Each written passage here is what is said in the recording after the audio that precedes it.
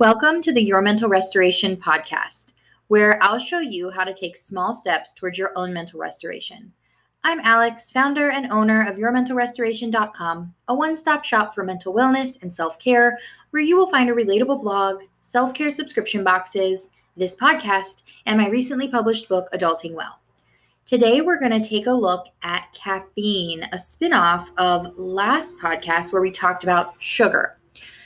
So hopefully you were able to listen to that one. If not, go back. It's the most recent episode. I believe it was episode 9. But I want to talk a little bit about caffeine and its effect on mental health. In no way am I saying that this is a podcast against caffeine. It is a podcast about awareness, self-awareness, and your experiences with caffeine, because for some people it is problematic and for some people it is not. Caffeine is the number one utilized mind-altering substance on the planet if you take a look at it as a legal over-the-counter drug. It is considered to be a mind-altering substance. But we don't really put a lot of thought into how it impacts mental health. Right? I like coffee just as much as the next person, especially some cold brew iced coffee. A little splash of creamer, delicious. I'm not innocent, right? I do treat myself to coffee a few times a week, but I'm also very aware of the effects, which is why I try to limit my consumption, and I take pretty strict efforts to avoid any excess consumption of caffeine. Caffeine is a stimulant. In studies, repeated, peer-reviewed, it has been found to increase anxiety, cause sleep disturbances, and can lead to mania if you're prone to episodes of depression and mania. For most people, if they drink too much caffeine, you'll know because there's going to be restlessness, agitation, excitability, rambling thoughts and rapid speech, insomnia, right? For those with psychiatric diagnoses, it exacerbates it even more. There can even be psychotic episodes, which is uncommon, but we want to know, it can actually be significantly problematic. In our culture, it's not uncommon to grab a cup of coffee in the morning when you want to get started, or midday when you want a little bit of a energy or mood boost. But we want to pay attention, just as with sugar, to the problematic crashes that might follow and its effect on your anxiety. Low doses of caffeine are not bad. In fact, low doses have been found to improve cognitive functioning and improve mood. But it can be really common for dependence to occur if somebody relies on caffeine every morning. And you probably have noticed that if you are a morning coffee drinker, you really feel like you need 2 or 3 cups in the morning to get going. It might have been only 1 cup initially. Caffeine withdrawal happens, absolutely, if you have to stop drinking caffeine cold turkey. And that's going to lead to fatigue, headaches, irritability, and depressive symptoms. So when we're ingesting it, we can get anxious. When we stop ingesting it, we can get depressed. I think you can see why this might be a problem if you have too much caffeine on a regular basis.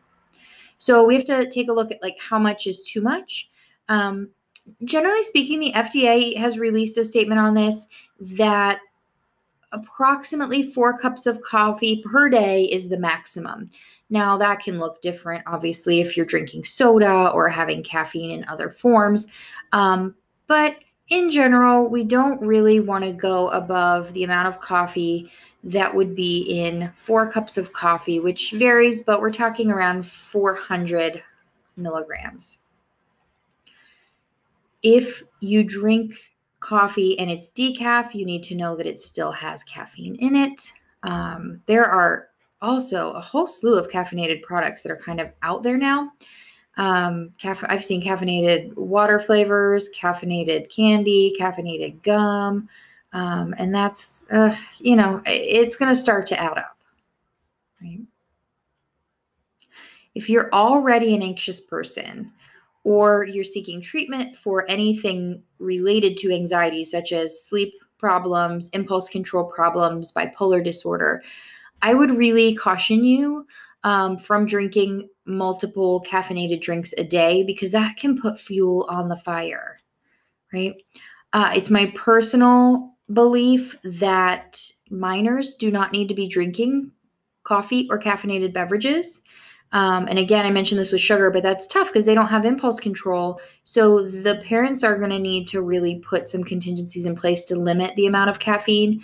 As their brains are developing, we don't want to flood them with the chemicals that are going to cause them to have more anxiety.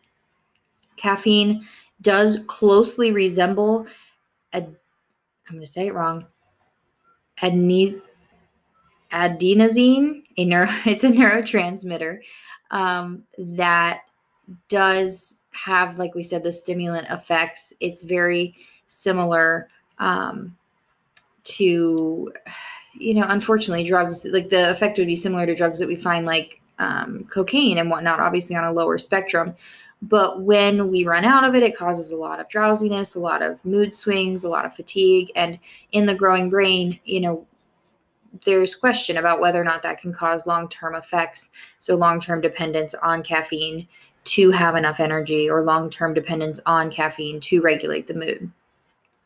Certainly, we don't want young people to be experiencing the overconsumption side effects. Overconsumption side effects are insomnia, jitters, which for a very young person, they will not understand the jitters and it can scare them. That can cause actually a really scary experience in their body. Anxiety, rapid heart rate, stomach upset, nausea, headaches, and feelings of unhappiness because of the symptoms. So it is unlikely that there's going to be serious health concerns from caffeine, aside from those uncomfortable side effects that I mentioned before. But we want to teach ourselves, kids, teens, and the young adults in our lives to stop reaching for quick fixes and start learning healthier coping mechanisms. This dependence on quick fixes can have really, really risky implications later on. Things like drugs, promiscuity, risk-taking behaviors, where we collectively are kind of always looking for the next best thing. I thought of that when I recently saw that Coca-Cola has released a Coke/coffee beverage. Like we're combining the two, and they're both already highly caffeinated, and Coke is already high sugar. So that's all I wanted to say about caffeine. I ask you to be aware, to be curious, to be non-judgmental with yourself. If you are somebody that drinks a lot of coffee, just stop and think if you feel like decreasing or increasing would be better for you. Thanks for listening.